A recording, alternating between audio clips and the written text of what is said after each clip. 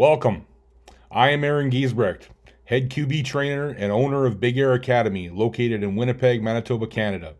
And you are tuned in to my podcast called Talking QBs with Coach Gies, a podcast dedicated to the Canadian quarterback and offensive football. And today, on my 25th episode, I have my first return guest for my very first episode, QB coach at Simon Fraser University, Mr. Jay Prepchuk. How's it going, Coach? Hey, Coach, it's going great. It's going great. Thanks again for having me. Always great to talk quarterbacks, no matter where you are in the country, and especially now during our crazy time. Of course, it's good to kind of keep football alive, and we're able to do a little bit of that out here. So certainly looking forward to chatting with you again, Coach. Thanks again for having me. Going back to that first episode, so just I've alluded to it a few times on the podcast about how just it kind of organically the podcast came to be. I never really thought of myself as becoming a podcaster or an influencer or whatever you call this. What happened was I was running my webinar series for Big Air quarterbacks in December of 2020. And I set it up so that every week we had it was a 4-week series, that there would be a lesson plan. I would have a guest speaker come on.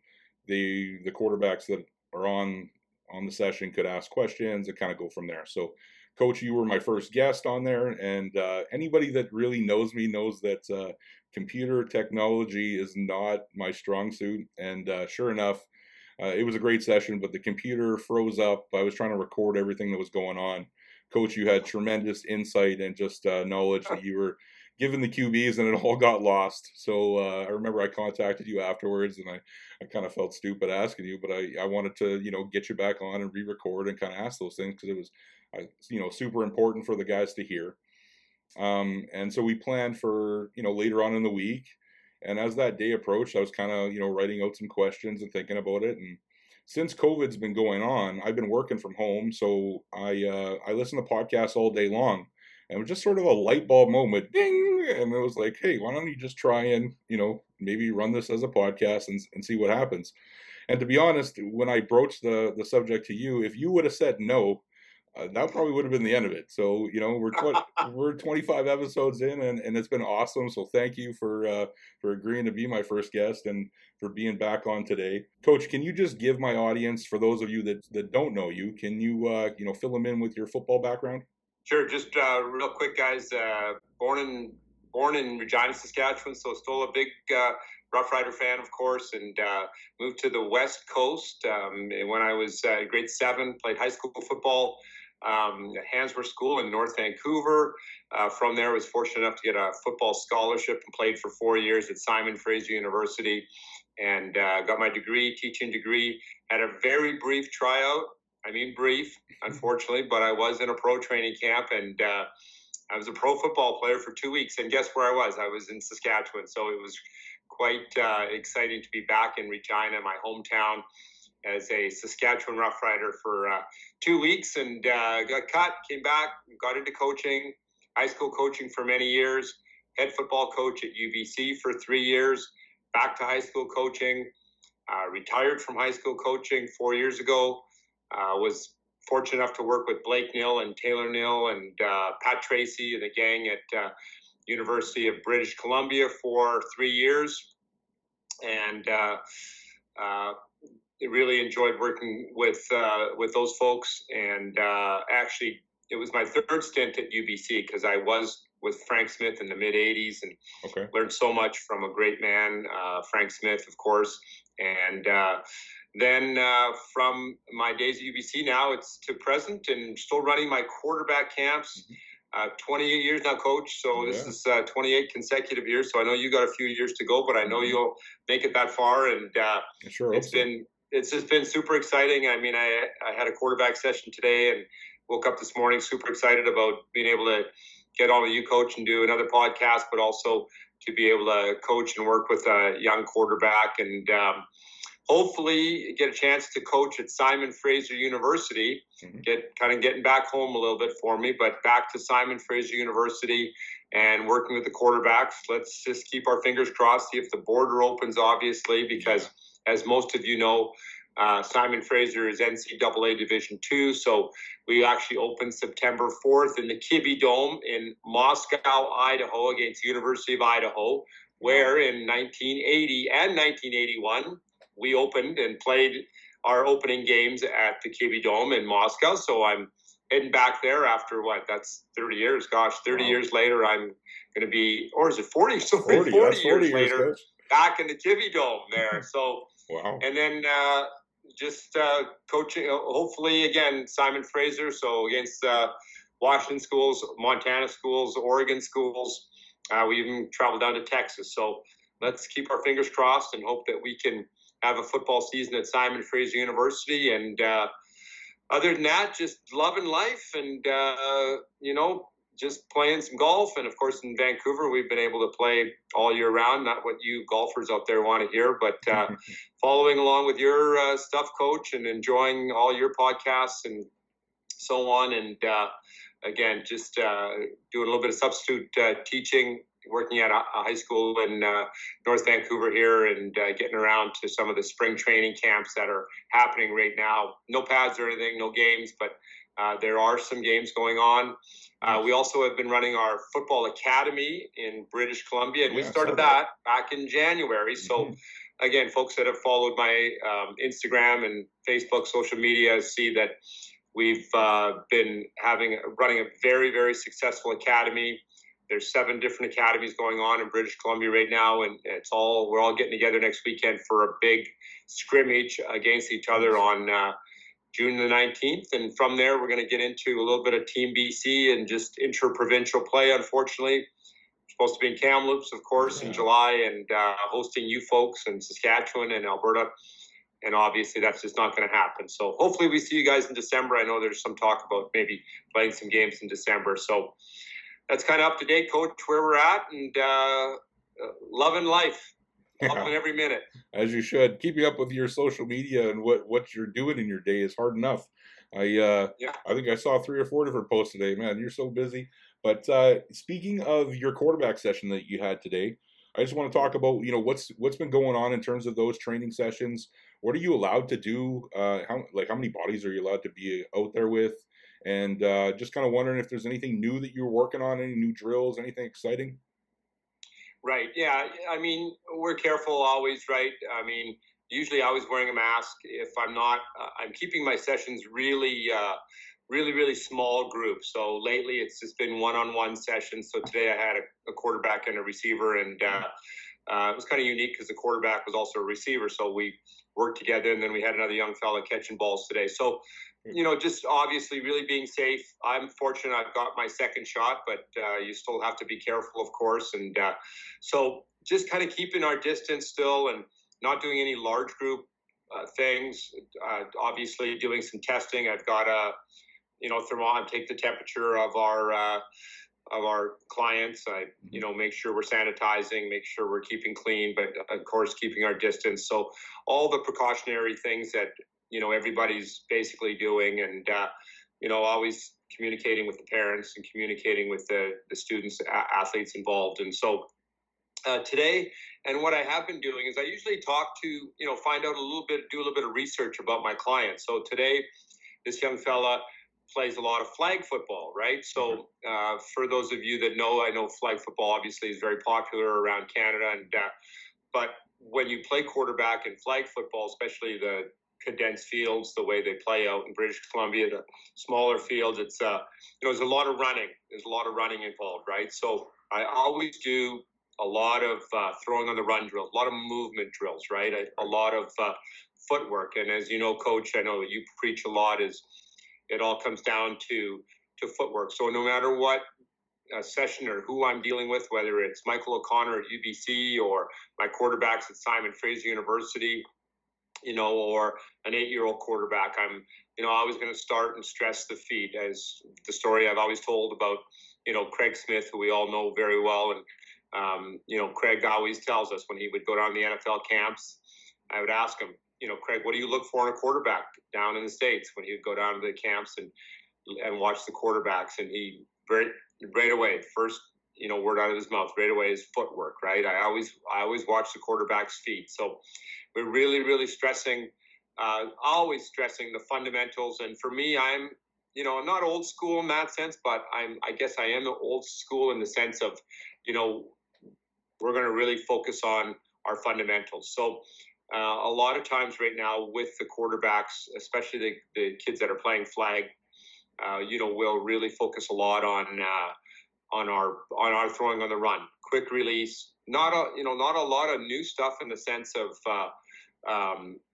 technique and so on, but more a lot of just continuing to stress the fundamentals and get the repetitions in, and making sure that they get their feet set, and especially in when they're shotgun, they don't have to get a lot more depth, right? They don't have to get 3 or 4 yards deep as they do from under center kind of thing, right? So we're going to really focus on minimizing, being really efficient. We're using the word efficient a lot with quarterbacks and their feet, and making sure that they're not taking any false step, making sure they're balanced, making sure that they're not taking any unnecessary steps. So that's why a big word that I use these days with players is to be efficient, making sure you're efficient in your drops, you're efficient in your throws. So I guess the bottom line right now is a lot of movement stuff, a lot of throwing on the run, and actually more and more, the guy that I always tell the student athletes that we work with that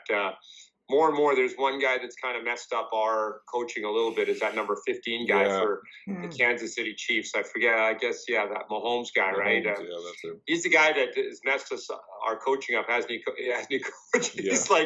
He's changed things around a little bit, right? So, and I still remember, I come back to a Facebook message that I got 2 years ago from Dieter Brock. Okay. We call him Ralph or Dieter. I know he's not over. Is he popular in Winnipeg these days, or is he still hated man, or is he you know what, I don't know that he was there well before, like, I was just a little kid at the time, so I don't really know. My dad has always spoke really highly of him, so as far as I know, we like him. So well, he was one of my heroes when I was growing up. Of course, that's why I chose the number 5 at Simon Fraser University, was because Dieter Brock was number 5, right? So, and he had a huge arm, of course, what's that? He had a huge arm, right? That was his deal. Oh yeah. I mean, the stories of standing on the 20-yard, sitting on his knees on the 20-yard line, throwing all the way down across through the goalpost at the other end is, some of the famous stories that certainly could happen. I know receivers. I mean, Jerome Erdman is a good friend of mine, and Jerome was playing in Winnipeg, and said, he had heard stories about the fact that ripped the gloves off receivers and so on, right? And so, anyways, Brock actually was interesting because we had followed each other on Facebook, which was kind of cool. And, he said, Jay, great job with your camps. One thing that you should make sure you do is have your quarterbacks throwing from different arm angles, right? Arm slots, and I know you're doing some of that as well, Coach. And, one just simple drill, I stand in front of a quarterback and he's 5 yards away from me, he runs towards me, and the receiver's kind of we're all in line, right? And he runs towards me, and he just, it's a lot of, when you're throwing, it's mostly when you're throwing to the right, obviously, as a right-handed quarterback, but he runs towards me and he just, is throwing sidearm a little bit, right? And trying to get that accuracy of, trying to get accurate with throwing the ball sidearm. So, those are kind of some of the new things that we're running, but again, kind of sticking with a lot of the fundamentals. And when I get into hopefully if we run some summer camps, we're able to get into a little bit more advanced things, and always thinking of the process of the fundamentals, but also thinking of the holistic approach. Like, why are we throwing this pass, or where do you have to put this pass, or always trying to get the players, to the student athletes, to be thinking, right? Why are we doing this drill? And I always set that up. I guess that's the teacher in me. I always set up I'll ask. I'm not big on the questions for the students, right? Like, why are we doing this drill? Why are we running this drill? Well, a lot of them don't. They have to think about it, right? Well, we're running this because of this. Why are we throwing a fade route without air now? Why are we putting it into that little cover 2 or cover 3 cloud kind of pocket there, right? So just trying to get the players always to be thinking, always to be not just kind of robots, not just to be mechanical and there's a purpose to following. There's a purpose to your drill, right? Yeah, exactly. The purpose and the objective, and why are we doing this, right? And always make sure that you have that purpose, so you have an objective that you're focusing on, and with the students. Absolutely. I really like how you talked about working, off a platform, right? There's the whole on platform, off platform. And I know there was a study done, I can't remember the exact stat. I think it was like 57% of the time QBs are throwing off of platform, right? So, that's less than, half the time that you're able to take your drop, stand there and throw without having any kind of movement, right? So, that's from the NFL. That's from the NFL. The NFL channel. Yeah, exactly. Absolutely. I think it was even, that percentage was even a lot, which is astounding, right? I mean, the kids are like, "Are you serious?" Right? Yeah, we got a movement. We got to get some more movement throws in, right? Exactly. So I really like that. Kind of switching gears a little bit, but kind of on the topic today, I really want to talk about mindset and mentorship. And one of the first things that I always notice from you, Coach, is just you have a really positive attitude. And especially on your social media, you really every day seem to have different positive posts. You never post anything negative or anything like that. It's always kind of positive, always about uplifting people, and I really like that. Is that a conscious effort that you put into that? Yeah, absolutely. And it's I mean, there's so much negative in the world today, of course, and all the the terrible things that are happening in the world, happening in our own backyard.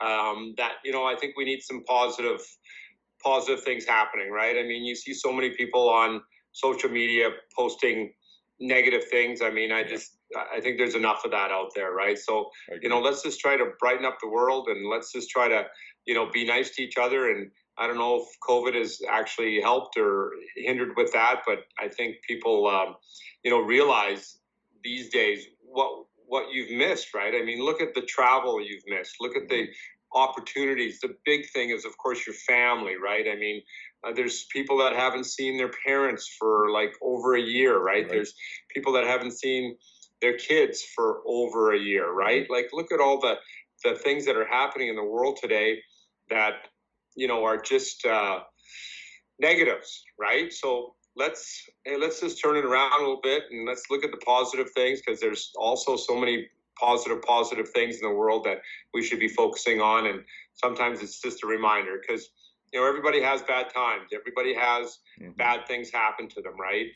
And as it's how we adjust to that, and how we kind of bounce back from adversity and are able to adapt to the situation at hand, right? Because you're always going to have things happen, right? And they're not always going to be positive, and they're not always going to be fun things. So you have to be able to sometimes I always talk about changing a negative into a positive, right? And turning things around so that we can kind of build on the positives and look at the good things instead of looking at the negatives out there. So it's just kind of got into a habit, and people seem to we've got a little cult following us a little bit there, and it's nice to be able to, I mean, those quotes and things that I post on my social media are certainly not original. The odd one might be original, but I steal from anywhere. If I'm looking through my Facebook, Instagram, whatever,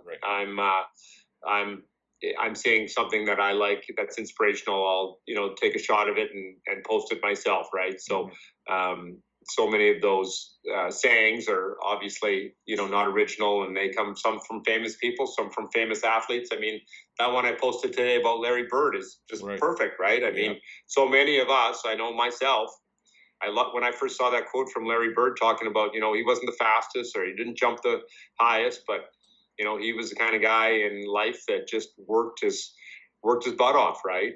And that's kind of what the situation was with me too, right? As an athlete, right? You just had to kind of work the other guy, and that's kind of the Larry Bird theme, and that's why I posted that particular post today, right? Going back to something you just said a couple minutes ago, talking about everybody going through hard times, and you got to face things head on in life, and not everything is going to be easy. But I think one thing that I've learned since COVID has hit, and I don't think I necessarily made an intentional effort to kind of make a change in my life, but just that sort of moment and everything being shut down kind of led to a lot of learning and looking into things. And I think that shift in your mental state, and sometimes just how you your perception of different things. Even a situation that maybe isn't so good for you, if you take a different outlook on it, you know, you can use it to inspire you to either, you know, deal with it and move forward and all that kind of stuff. So I really like all of that. I wanted to ask you about, you know, just in terms of your gratitude, are you somebody that has a morning routine? A lot of people I've been researching, you know, peak performance people kind of have a morning routine that sets up their day. I'm interested if you do something like that. Yeah, I mean, I'm going to read you this quote from, I've got a couple of my books here, and this, the nice thing about being able to be on this podcast with you, Coach, is I was able to kind of go back and look at some of my old books and all my old coaching books that I've read for the last 30, 40 years. And it's been a nice refresher to me to see some of my new books that I've got stacked up here that hopefully I can share with you a little bit. But this one here is the old Faith in the Game. I know that's obviously not the real cover, but Tom Osborne, of course, and such great books, you know, the Saban's books, the Tom Osborne books, all those great. But this, when you ask me about my morning routine, I always read this little blurb from Tom Osborne's Faith in the Game book. And he's like, he said, "Dear Lord, so far today, I've done all right. I haven't gossiped, haven't lost my temper, haven't been greedy, grumpy, nasty, selfish, or overindulgent. I am very thankful for that. But in a few minutes, when I get out of bed, and from then on, I'm probably going to need a lot more help." So true. That's so awesome. I always thought that was a funny quote, right? That Tom Osborne says that, hey, you just wait for me to get out of bed, and then I can maybe get grumpy and so on. But you know what? In the morning, I like to actually, these days, I've actually, and maybe it's just because it's the spring and it's a little nicer out. It's not raining as much out, and it's light a little bit earlier. I like to kind of try to lie in bed for a couple of extra minutes and just close my eyes and just relax a little bit, right? And I started kind of doing that technique many years ago, and it's interesting to see how that works with athletes too, right? I tried it with one of my last football teams that I coached at Handsworth, and before we played a scrimmage game, I just had the players actually lie on the grass in a quiet area, and we just talked softly, and we talked about all the great things that are happening, making big plays, making big blocks, making big tackles, and we would just kind of relax and just kind of breathe, right? I think breathing, I know we talk about it with our players and so on, but I think it's kind of a lost art a little bit. And I don't know, I'm of course a big golfer and a big golf fan, right? So watching Phil Mickelson, a couple of weeks ago, and seeing him perform the way he was performing on the golf's center stage, and to be able to win at his age against all those young studs and so on. And I don't know if people really noticed him, but before every shot, he had the same pre-shot routine, right? He kind of stood back behind the ball, looked down the fairway. But the important thing that he did was he always took a really deep breath. He just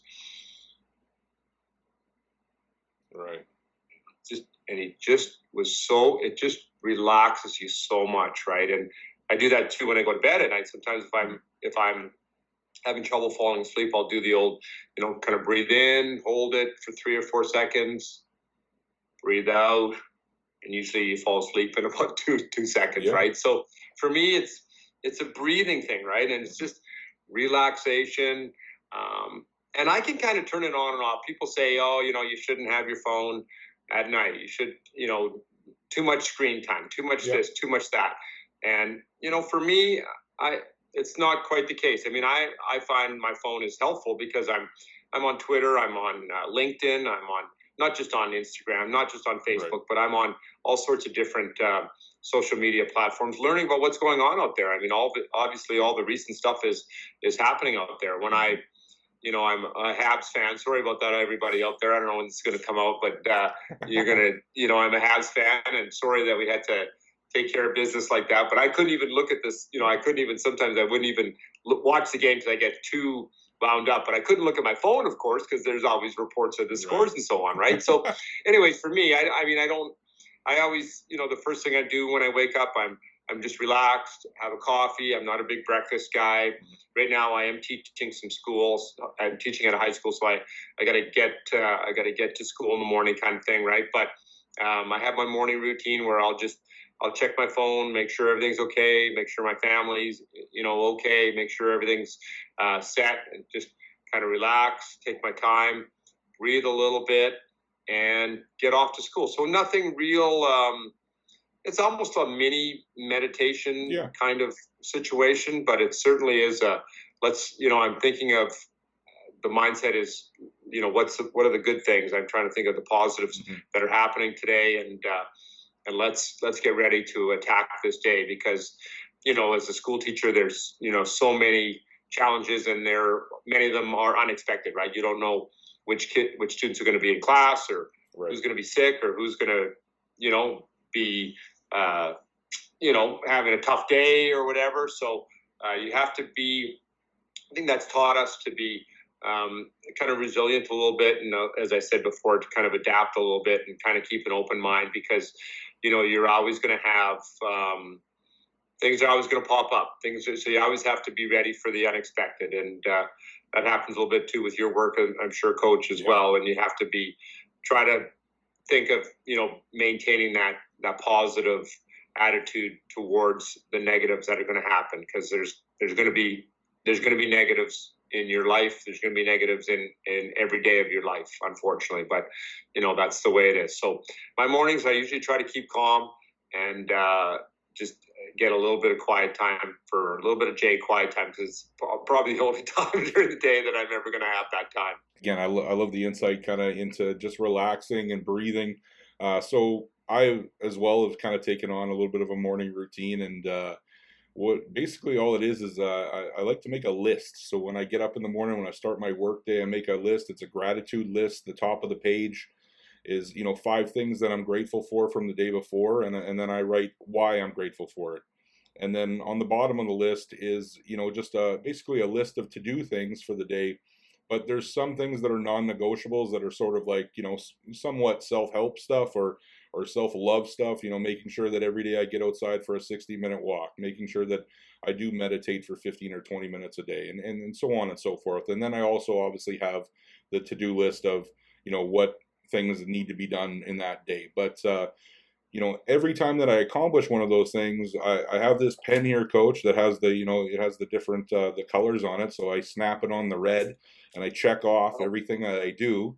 And, by the end of the day, I've got a list of 12 or 15 things that, that I've checked off. And, on a little bit of a small scale, those are mental wins every time that I do that. Right. And you build on those things, and, it creates good feelings for the day. So I think creating a morning routine for yourself in whatever way it looks to help yourself through the day, to be positive, to think positive, is great. Coach, I think that's great that you're doing that. And again, people that have seen my, usually on Mondays, I'll try to post something. And one media site that you folks should really get into is the Daily Coach. Yes. And just fantastic. He is fantastic. You've seen that, Coach, right? And, like on Monday, the last Monday I posted, this week I will practice gratitude, spend time with myself, speak to myself with respect, choose courage over comfort, acknowledge how far I've come. I mean, just, little things like that are just the reminders that I try to always look for, but I try to, just looking for my other Monday ones, but I'm trying to follow those messages, right? I mean, again, they're not necessarily messages that I've created or whatever. And now this week I will get better. I'll study my craft, prioritize my self-care, take one step at a time, find joy in the process. And, a lot of those are self-care stuff. Coach, 60 minutes of, to find 60 minutes in your busy schedule, family and work and everything else. I mean, you have to make that a priority, right? And I'm the same way, right? I try to have the motto of, do something every day, right? Work out every day if you can. And I know that's difficult for people with young families and so on, and work it gets you, but it's priorities too, right? I mean, you know what? There's people out there that if you want your life to be run by your work, I remember when I was the head coach at UBC, it was anybody that's been a head coach and a university head coach, that hey, if I'm not calling this recruit, I know Brian Dobie is, right? Yeah. I know Brian Dobie's just on the getting ready to talk to this guy as well. Or at that time, Ryan Towers was calling, or Frank McChrystal, or all those guys were recruiting the same kids, right? So when I was the head coach at UBC, it was it was a grind, right? You really had to work at it, and I admire those coaches. Blake Neal, is just 24/7. Go. That's why he's so successful, and that's why he's run so many great football programs, and is such a great recruiter, because he's just invested 24/7 in the process and making the UBC Thunderbirds better. And I know that the coaches that I know, we don't have a lot of staff members. We don't have 11, 12 members on your staff, right? That are there like they do in the NCAA. So it certainly is a challenge, but it's about prioritizing. And for me, family first, taking care of myself, working out, and work would be after that kind of thing, right? So I think in the morning I try to do that a little bit as well, Coach. Try to prioritize, what's up with mom today, right? That would be my first thought. 92-year-old mom, what's up with mom today? What does mom need, right? I hope she's okay. She calls me every morning at 10 o'clock. It's funny, when I'm in class. She's the only one on I've got my family on that are not on vibrate, right, on my phone. My phone's on silent.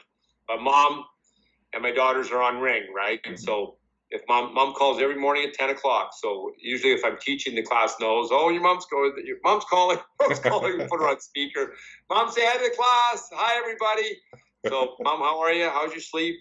Everything good? Yeah, love you. Okay, I'm just teaching. I'll call you in a bit, and we'll talk in another hour or so, just to make sure that she's okay. So that 10 o'clock call is always the important call of the day. So that's part of my morning. It used to be 9 o'clock, and then I gave her an extra hour to sleep in. So she's the regular call at 10 o'clock every day.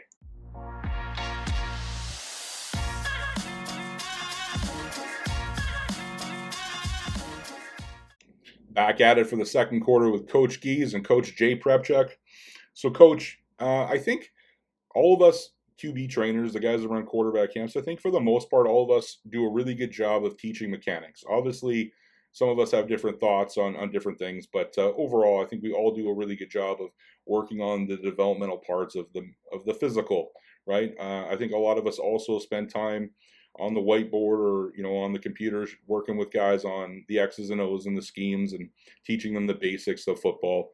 But the one thing that I think is left out, or at least I can say that has been left out in my camps, is kind of the mental aspect, especially for a quarterback, is how to think, what to think about, all that kind of stuff.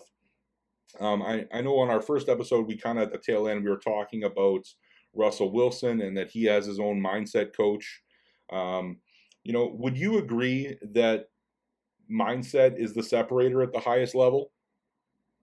Oh, I definitely think so. I think that mindset is important at all levels, right? It doesn't matter. We've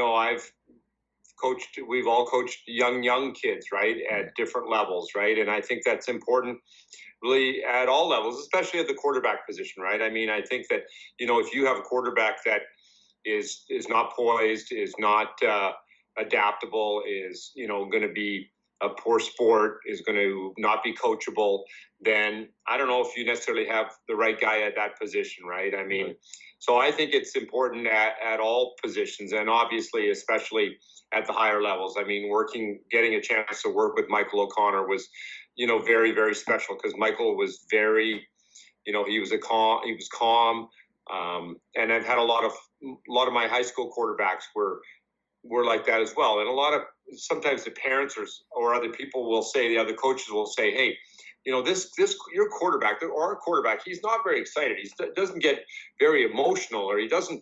And I'm just, hey, you know what? Trust me. I know this kid. I know this guy's invested. I know that this person wants to do well. I know that he is, really wants to win. He wants to lead this team to victory. So I think mindset is so important. And I think as coaches, like I was fortunate enough to, be a high school counselor. So as our players would come in, as our student athletes would come in, even in grade 8, and we would have a little grade 8 tryout, we'd always, rotate to different stations, right? So we might have 40 kids that want to come out and play football for us. So, we'll get in little stations, right? We'll,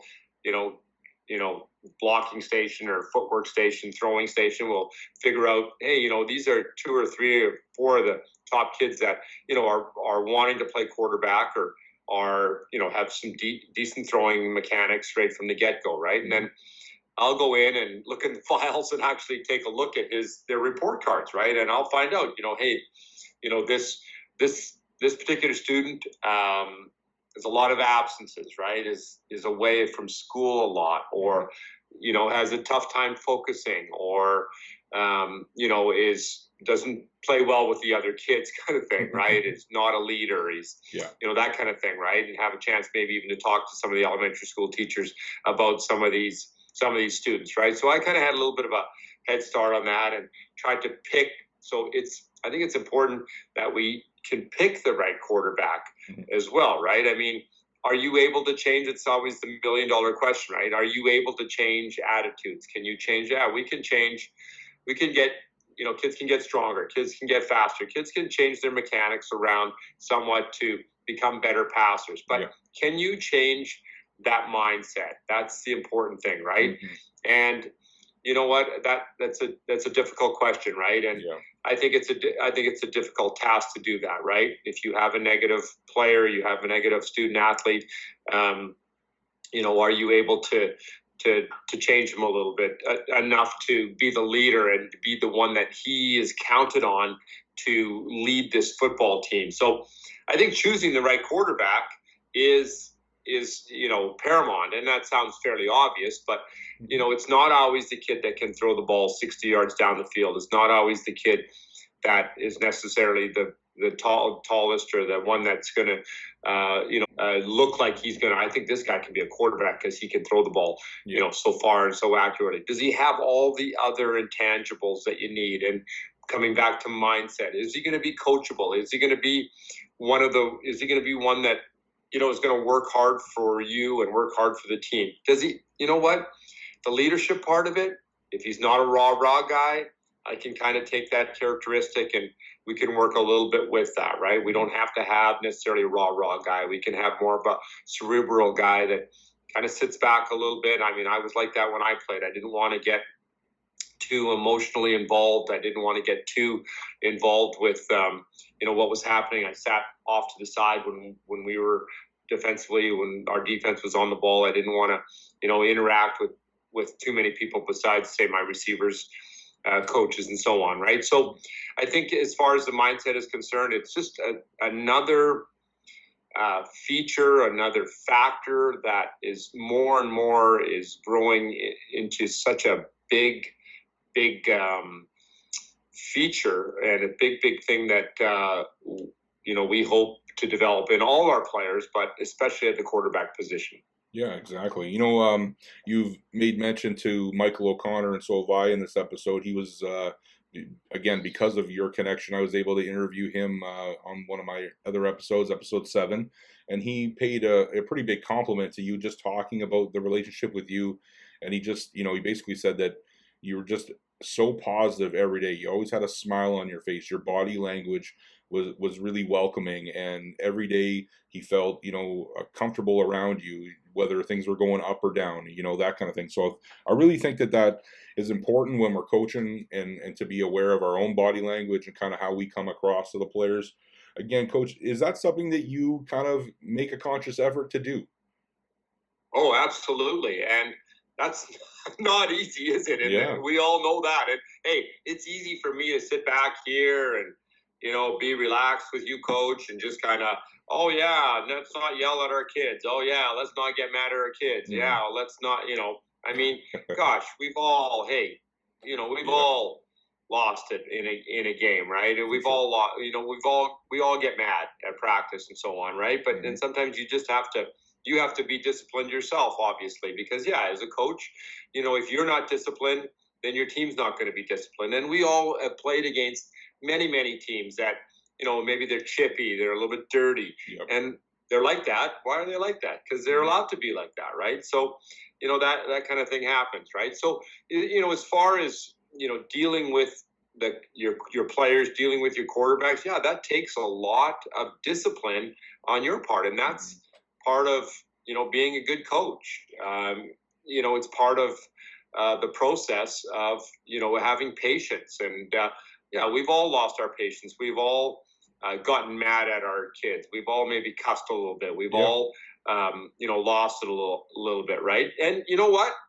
To a certain degree, one of the reasons that you've done that is because you care about what you're doing, right? You've invested, and look at all the time and effort we have all put in over the years, the tons and tons of hours that we put in volunteering, donating our time, which of course we do it because we love it, right? But that's still that we're human too, right? And we're going to make mistakes too, and we're going to lose our cool as well, right? But I think that is reflective, and I think that's the same as a parent too, right? If you're like that as a parent, it's very similar, right?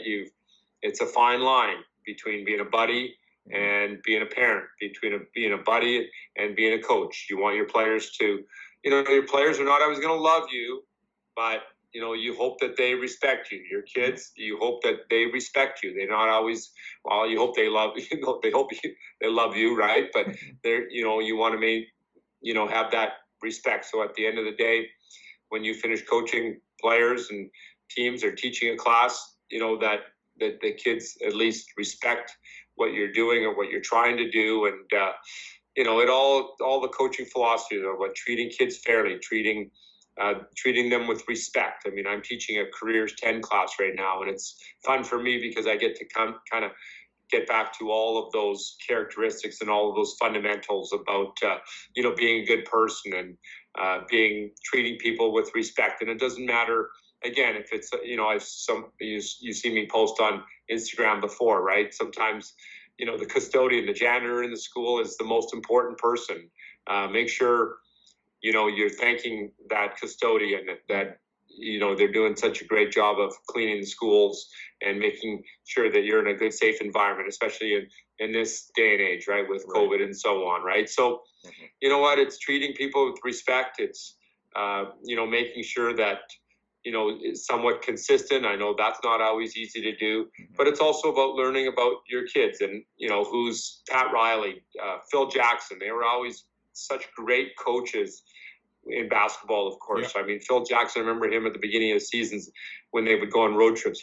Every one of his players, he would have a book for them, a new book, because he knew something about their personality, knew something about them, and knew what they, tried to find out what made them click. But he had a book for every one of them that kind of related to their joys and what they were, into and so on. And he would give that book to every one of his players before the season. I thought that was kind of a really interesting kind of exercise to do, right? Yeah. So all those things are, just so crucial, whether you're teaching or whether for you, coach, anybody that, you're dealing with people on a day-to-day basis, to show that respect. And that's something that, hopefully we can generate and pass over to our players and our students. So, talking about respect, Coach, do you feel like that's maybe the formula for being able to talk to your quarterbacks and hold them accountable, be able to critique them in moments when maybe they messed up, they didn't do things properly, whatever the case is, and you do have to, let them know and hold them accountable. But how do you do that without losing the guy? How do you do that without defeating the player? Well, and that's an excellent point. And I think it depends on, where, that relationship is so important. And that's an important relation to, a professional kind of, not a buddy relationship, but a professional relationship that you have with that quarterback. Because you're going to, he's an extension of you on the field. He's going to be the guy that is, if he doesn't believe in what you're doing, then your team's not going to believe in what you're doing, right? So that relationship is such an intense, such a relationship where, you're together, Monday you're meeting game plan. You're probably meeting with your quarterbacks. Depends on what level you're at. But I would always meet with our quarterbacks usually at lunch and try to get set with our game plan and then present that to the quarterbacks so that they were kind of on top of things. Monday after school, we'd have our team meeting and, present the game plan for the week, and then, meet with the quarterbacks all the way through the week. I thought it was important. I remember with Sean Olson, when I was the head coach at UBC, we would meet every Thursday at lunchtime and with the quarterbacks, and we'd go through our ready list, and we would say, hey, we worked on? This was in the game plan on Monday. We worked on Monday, Tuesday, Wednesday.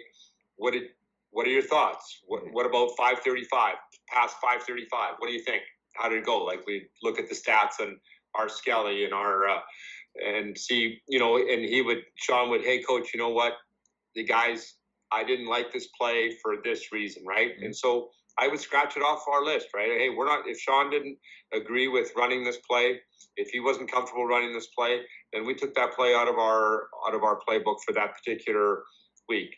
Sean, what did you like? What did you like running on middle of the field stuff? What did you like running inside our own 20-yard line stuff? So we would have our game plan. So we knew we would be hopefully so in sync. And I know it's tougher at the younger levels, but you still, and it's tougher for an outside coach, but hopefully, I mean, these days with our Zoom and Teams meetings and so on, and messaging, you can be on the same page, right? So come, that game for, say, a high school Friday night, you're playing a high school football game. Mm-hmm. Well, you've hopefully communicated with your team, with your row fence, with your quarterback, exactly what you want to see happen. Is it going to play out that way all the time? No. Gosh, it's not going to play out like that all the time, right? But you should know. So we would know, okay, we're a 2-point convert situation. You should know exactly that we're going to run from the left hash, mm-hmm. and we're running past 842, and that's that, right? Yep. And we've all agreed. We've worked as a team, and we've worked as a team with our coaches and quarterbacks, and come together on our last Thursday meeting and said, hey, we're throwing out this play, this play, this play. We love this play. What play do you love as a 2-point convert? So it's no surprises. It's not a shock. It's not something that we just kind of pull out kind of thing, right? But as far as dealing with the quarterback, I think it's, again, a lot of coaches will say, oh, you kind of babied your quarterback, or you're treating him a little bit differently. And yeah, that certainly can be the case at certain times. But I go back to, the different coaching philosophies. And one book that I love of my many books, and I know a lot of you guys have got this, and I know Angus Reid, of course, I was able to know the Reid family for years, and his whole book, it's all based on the coaching, Dan Durazio coaching, right? And Dan, who I had a chance to work with a bit at Simon Fraser already, looking forward to hopefully working with him in the fall, and just the different ways of coaching and dealing with players. And, one of the things that I did learn from years ago, right? Even say watching film or evaluating, you're watching film and it's, hey, number 12, you didn't take your proper drop on that play. Mm-hmm. Or Aaron, great job on throwing that pass, right? So you're using a name, mm-hmm. you're using the kid's name when he does something well, but you're using his number, or you're saying, right guard, you didn't properly pull this way because your foot was at a wrong angle, right? So right guard, we got to do a better job next time. Or, hey, Johnson, at right guard, you did a great job of picking up that blitz, right? So, little things like that work as coaches. So the kids are like, oh, they're not humiliated. And gosh, we all know that in this day and age, and it was coached when we were younger, I know, especially for myself, mm-hmm. The way that I was coached was, my head coach in high school is one of my very best friends. And to this day, I love the guy. I love Coach Pierce. But hey, if I did something wrong, man, it was you were yelled at. You were like, it was, you're in trouble. You would know it. This day and age, sometimes you yell at a kid, and he's gonna go cry, and he's gonna go walk off the field or whatever. I mean, it happens, kind of thing, right? So, treating comes back to that word respect, right? And you can, sometimes you tell the kids, hey, we're not here to, embarrass you, but certainly kids in this day and age, right? Mm-hmm. Coaches, you guys all know that out there, right? It's easy. Kids get embarrassed, right? And that's a huge factor. Probably one of the biggest changes in coaching over the last 10 years, 15 years that I see is that kids, you know what, they're not as thick-skinned as us, right? They don't want to be embarrassed in front of their peers, right?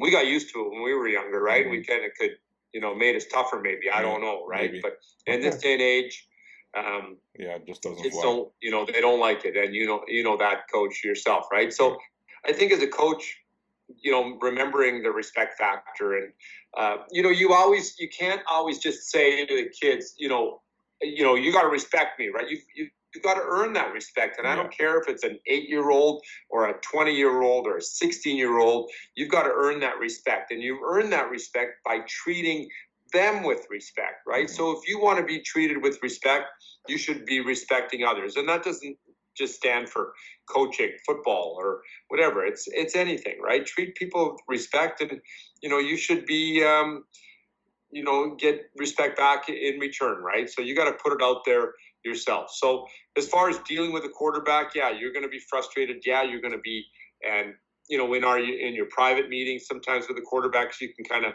get on them a little bit about the mistakes they've made and so on. But so many times I find that athletes, especially at the elite level or university level, higher level, and especially quarterbacks, they come off the field after they make a mistake, and it's like, oh, you just threw that interception. Well, I kind of know that. Shit, if I can. Thanks, coach. I obviously just threw that interception. Right. Or, you know what? It's not, nowadays, players it's not, I know I did that. I know I fumbled the ball. I know I missed that block. I know I didn't block that guy properly. I know I didn't throw that. I underthrew that pass.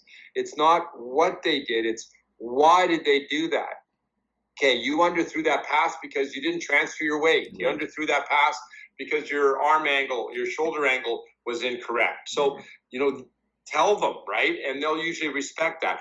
I know that one thing that I've learned too, when quarterbacks or when any players come off the field, right? Player comes, personal foul. For me, automatically you were off the field, right? You came off the field. So, Coach, I've been doing a little bit of research on, different sports psychologists, brain trainers, that kind of stuff. And one of the guys that I came upon is Trevor Moawad. He's written a book, I believe it's called It Takes What It Takes, and he's worked extensively with Russell Wilson of late. In his book and on some podcasts that I watch with him, he talks a lot about neutral thinking. And he showed some clips of Russell Wilson. So, an example of a neutral statement would be, the scenario was the Seahawks were down by a couple scores in the game. There's, 6 or 7 minutes left on the clock. And Russell Wilson on the sideline says to the guys, okay, guys, 6 minutes left in the game. I'm going to give it my all. Let's go fight.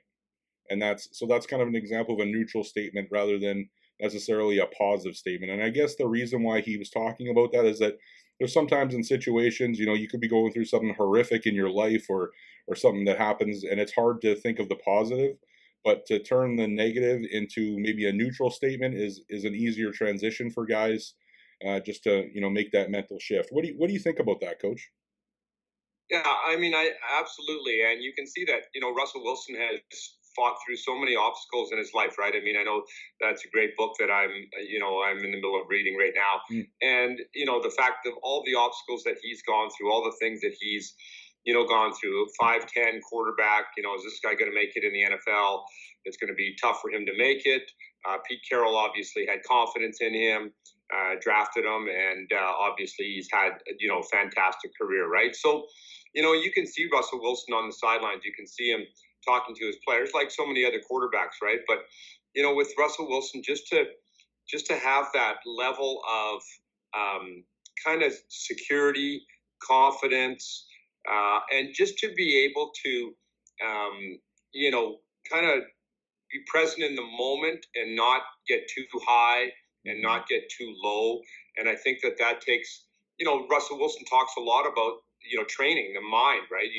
We train our bodies to run faster and get stronger and so on, as I said before. Right. And the really cool thing that Russell Wilson's doing is, of course, he has a mind coach, right? And they talk almost every day, right? And they talk at great length, and usually Trevor comes into wherever they're playing. He'll come in on that Thursday or Friday, and they'll have a good meeting about the week and so on. And so I just think it's a really fantastic form of leading to success for somebody that that is long overdue. And why not have a mental coach, right? And right. So many players did that earlier. Like there was a lot of golfers. There's a golf coach named Bob Rotella. He's got a lot of great golf books, not just for golfers, but he's just got a lot of great sayings and a lot of great kind of self-talk things. And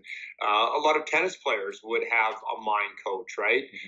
So those individual sports, really have been doing this for years and years. And, I started reading books maybe 15, 20 years ago about mind coaches and how successful tennis players have become because of at this, and golfers and so on, right? So I think it's fantastic that Russell Wilson is tapped into this, and obviously with his success, it shows that he's going to persevere, right? He's going to persevere, and he's going to continue to work hard and just be that neutral thinker where he's not too high, not too low, and get ready for the next play kind of thing, right? And that's why he has been so successful. Right. One of the things that in doing this research as well that, should be obvious, but I think was a little bit eye-opening for me was that if you think about when players kind of are a little bit emotionally out of control at times or something happens, and right, you're kind of in that fight or flight mode. And if you maintain that neutral thinking, right, you don't enter that kind of zone when you're playing the game, right? So it's hard to bring yourself back down when you're at an emotional state where you're kind of all frazzled, right? So I like that. I just didn't really think about that connection of how that would affect your body just naturally, but I thought that was cool. The other thing too that was really interesting was the power of negative thought and negative statement. So I may butcher these stats, but again, Trevor Moawad references that negative thought is 4 to 7 times more powerful, and saying it out loud is a multiplier of 10, so making it 40 to 70 times more powerful. So his message was basically, don't say stupid things out loud, right? About yourself, about people. Keep that out of things that you do, out of your vocabulary, that kind of thing. What do you think about that, Coach? Yeah, I mean, absolutely. It's you got to think of the dynamics of your football team, the dynamics of your offense, right? And offensive linemen, I mean, that's a tough job, right? Those guys are in there pounding away, and sometimes they just need that that reassurance that they're doing a good job, and that reassurance that we've got a chance to come back and make this happen, right? And I think that, again, just by being vocal about it is just simple messages. They don't have to be long expanded kind of speeches like the old days even. And it's not just for players too. I think, as we talked about a little bit before, about coaches as well, and the fact that coaches have to be kind of at this neutral stage as well, right? I mean, you see coaches after touchdowns being scored just going crazy and running up and down the sidelines, and it's like, well, hey, you're running up and down the sidelines, and all of a sudden it's like the head coach is, hey, we're going for 2, and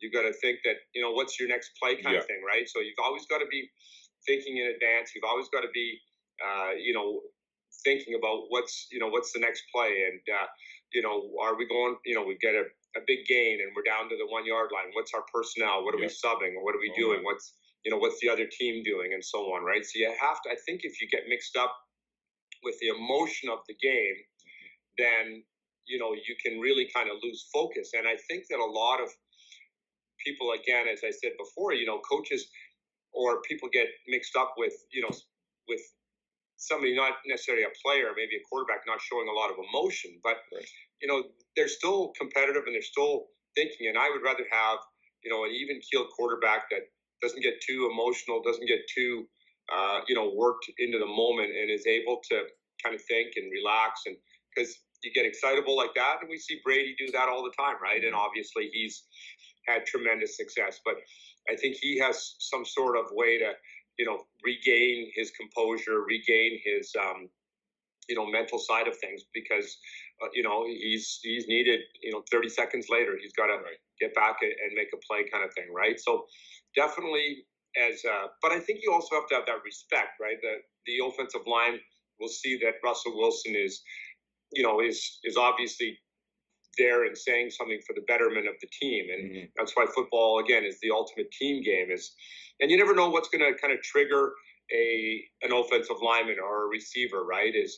And I think Russell Wilson is just the type of player that, he's so competitive. He wants to succeed more than anybody else on the football field. And, his messages are simple. His messages are direct, and they're very impactful. And I think that, the big factor with him too is that, the players love and respect him, right? And that's not just that 2 minutes on that 10-second speech on the sidelines. That's, those are things that you can't just be the Sunday or the Friday night kind of message giver, right? I'm sure that, throughout the week he's motivating, and you've got to be consistent with that message. And, every day you've got to try to be positive, and every day you've got to be somewhat motivating, because again, not all the players, especially at our level, a high school level or a community level, there's a lot of players that are not necessarily motivated to excel out there. So I think it's even more important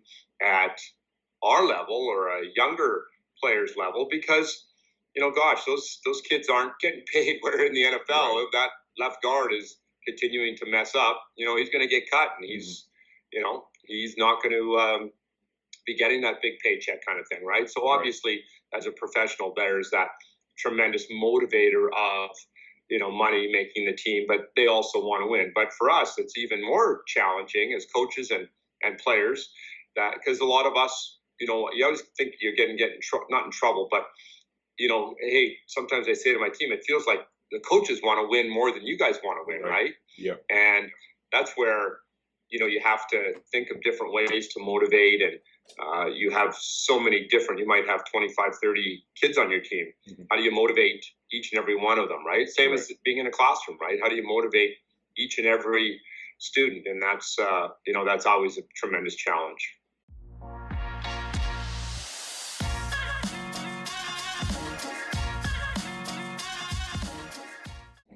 Back at it for the third quarter with Coach Jay Prepchuk from Simon Fraser University. So, Coach, in the past, both in coaching and in life, we all go through negative moments, and there's been a few situations where the environment I was in, I felt like I needed to remove myself from it. I just wasn't getting what I wanted out of it anymore. It became kind of toxic.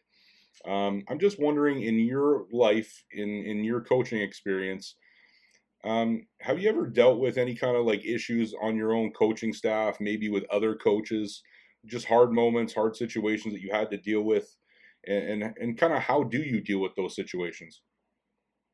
Right. That's an excellent question. And yeah, and as you said, it's not just coaching football or coaching anything. It's generally in life, right? I mean, my main thing now definitely is to, continue to surround myself with positive people, right? And you hear that all the time and I try to talk to young people all the time. As I said before, teaching a careers 10 class is kind of interesting right now, because, we can talk a lot about influencers in our life and people that, can kind of bring you down and so on, right? And you see so many quotes out there, of course, that, talk about the fact that, there's lots of negative people around that are going to bring you down, right? So, yeah, there's been definitely lots of, in my life, there's definitely been, lots of negatives, and I've had to make tough decisions, and I've had to let coaches go that I felt, weren't on the same page, and they were good coaches and friends of mine too, that,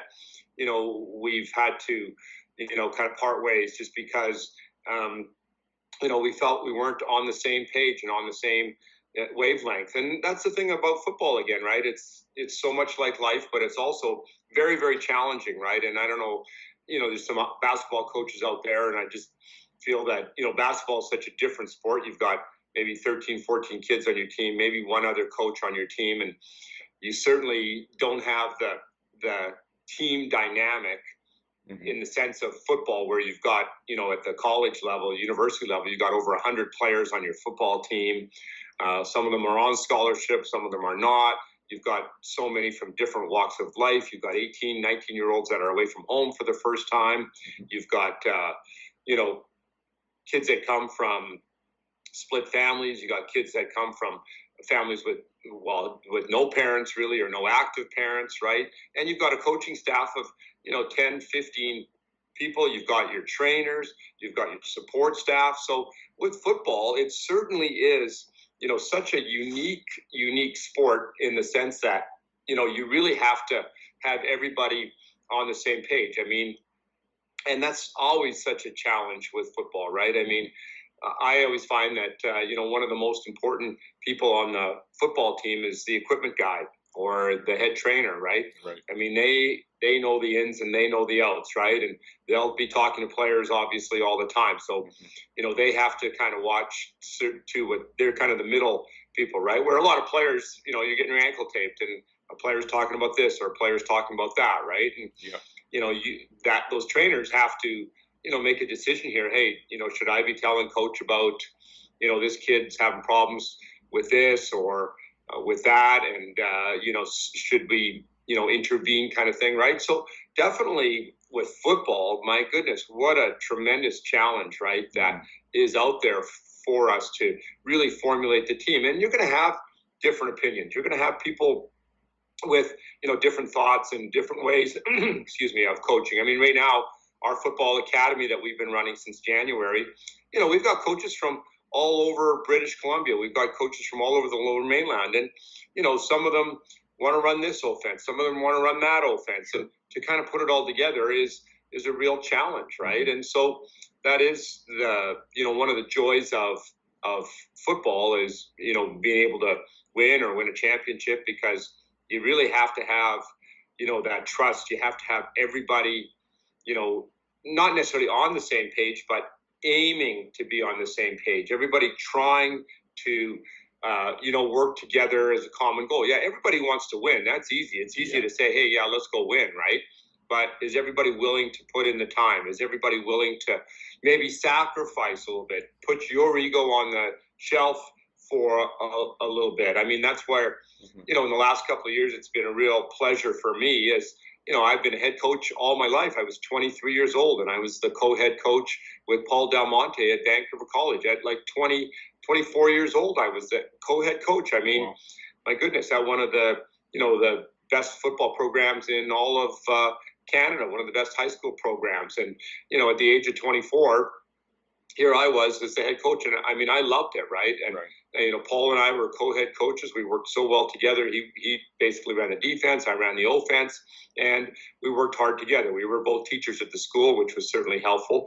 But, from that, I've, gone on and continued to be a head coach in the last few years. It's been nice for me because, I've been able to step back and just be a position coach, and working with Blake Nill has just been amazing. And Pat Tracy out of UBC, just to watch, how they deal with all the different players and how they deal with adversity. Same thing that when I worked with Frank Smith in the mid 80s, right? And, they just had a reunion of one of their teams the last 30, 40 years. And, they watched a little bit of a game tape of the Vanier Cup that they won years back, right? And all the comments, and they had a big Zoom call with everybody on there. And, Frank was on there as well. And they just talking about how, Coach Smith handled and dealt with different situations, and, how, he was firm. He was tough at times, but he was always fair, and he was always caring about the players. And that's the same.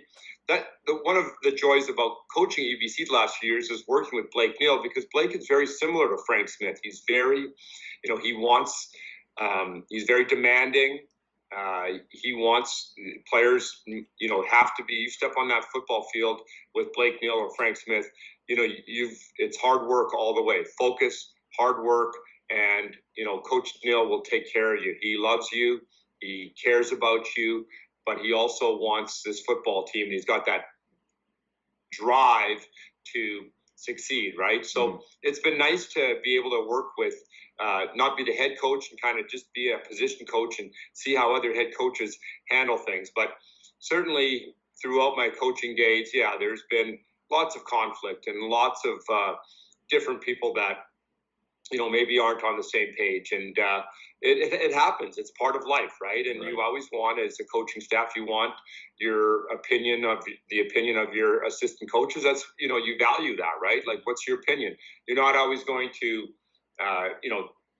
take that opinion and put it to work, but at least you hear, you know, somebody's opinion, and you get a chance to maybe implement some of the ideas that other people have, people on your staff, and, you know, you formulate your own style as you go through. But definitely challenges, you know, as an educator, definitely challenges as a coach at the university level, definitely challenges as a coach at the high school level for myself. Yeah, lots of experience dealing with it, I'm sure. One of the things that you know, resonated with me, it was a book I was reading. I can't remember exactly where it came from, Coach, but it talked about dealing with criticism, and it was just a concept of you can either accept the criticism or reject the criticism. So the concept behind it was that if it's coming from a source that you know has, you have respect for. So, you know, if Coach Prepchuk's giving Coach Geese some advice on quarterback coaching, that's and maybe it's a critique on something I'm doing within a drill, I'm going to take it more positively. I'm going to be able to accept it because of that relationship, right? Whereas opposed to maybe something coming negatively to you, maybe on Twitter or on Instagram, somebody comments or, you know, gives you something negative, to be able to reject that comment because the source shouldn't matter to you, right? And just kind of that idea behind it. So whenever I'm kind of dealing with criticism, I kind of try and, okay, is this coming from a source that I should be, you know, looking at to accept, or is it more something that, you know what, I hear it, but I'm going to reject that and move on, right? So that's just a process for that. Do you have, you know, anything similar in terms of how you deal with the criticism, the negativity? Yeah. Oh, absolutely. And I think you've hit it right on, Coach, where, you know, you say, you know, who's this coming from, right? Mm-hmm. I mean, you know, is this coming from just somebody that's always kind of complaining? I mean, you know, on social media, again, I'll get comments about, you know, right now with COVID, right? There's people that, you know, are the anti-maskers that may, you know, make a comment about yourself if you got a mask on or something like that, right? I mean, I'm usually taking those off, deleting those kind of negative comments right away, right? So it definitely comes from the source, or what is, you have to look at the source, right? And see, you know, who's come up with this comment, right? If you've, and again, it comes down to that word respect. If you respect that person, and, you know, you might not always like what they have to say, but for me, I kind of have a general rule, and it's so common now, of course, in this age now, it's, you know, with emails, right? You might get an email that is a nasty email, right? And, you know, for me now, I kind of reverted back, especially as a high school counselor, and, you know, the same as coaching, right? If I get a nasty email, you know, a lot of people will go, or a comment, just a comment to me that may be negative, right? Yeah. I try not to react right away, right? I just take some time to reflect. I don't always answer a negative email right away. Oftentimes I'll give it a few minutes, I'll give it a half an hour, and I'll, you know, kind of evaluate what the situation is. But for myself too, you know, at my age, I also like to look in the mirror, right? I don't find myself as being a, you know, a big ego guy. And, you know, sometimes I'll reflect, I'll wait for 10 minutes, 15 minutes, a little while, and I'll look in the mirror and I'll kind of, hey, you know what? Maybe that person's right? Maybe that is a good point. Maybe that is, you know, a point that I should take into consideration, right? And is that point going to help? You know, is that the bottom line? Is that with coaching? Is that going to help my football team? Is that going to help my basketball team? Yeah. Is that going to help my class? Right? I mean, I think that, you know, words like, hey, saying I made a mistake, right? I mean, I made a mistake, or, you know what? I think you're right about that. I think that, you know, that's something that we should maybe take a look at, or maybe we should have, you know, we had trouble blocking this defensive line, right? So maybe we should have gone to more of a quick game. Maybe we should have gone to more of a play action game. Maybe we should have rolled out to alleviate some of that pressure. We got sacked 8 times in the game. Right. You know, we were outmanned. We couldn't pick up their blitz. Hey, we couldn't pick up their blitz. Why is that? Well, you know what? Let's look in the mirror. Did we prepare? Like, we saw blitzes. They ran that same blitz against Saskatchewan last week, and they ran it again, and we weren't prepared for it. Right. So whose fault is that? It's not the kid's fault, right? Mm-hmm. It's not, you know, sometimes it is the coach's fault. Maybe we didn't practice hard enough, or, and that's where it, you know, comes down to a head coach, right? We didn't practice hard enough, or we didn't prepare. And how many times have we seen that with coaches after a game, especially immediately after a game? And happens a lot even now in hockey, right? Yeah. Like, we didn't play very well. We weren't very well prepared. Hey, it was our fault. And those are the kind of things that, you know, you can look at, certainly, and you know, evaluate, right? It's always good to be self-evaluating. It was funny because the other day, even in my grade 10 class, you know, these students are 15, 16 years old, and I walked in and I said, I apologize, you guys. We've had this class for 2 months now, and I haven't taught a certain lesson that I should have taught. And they're all like looking at me like, Prep Check, what are you talking about, right? Yeah. And I'm like, you know what? I did not teach you anything about driver training.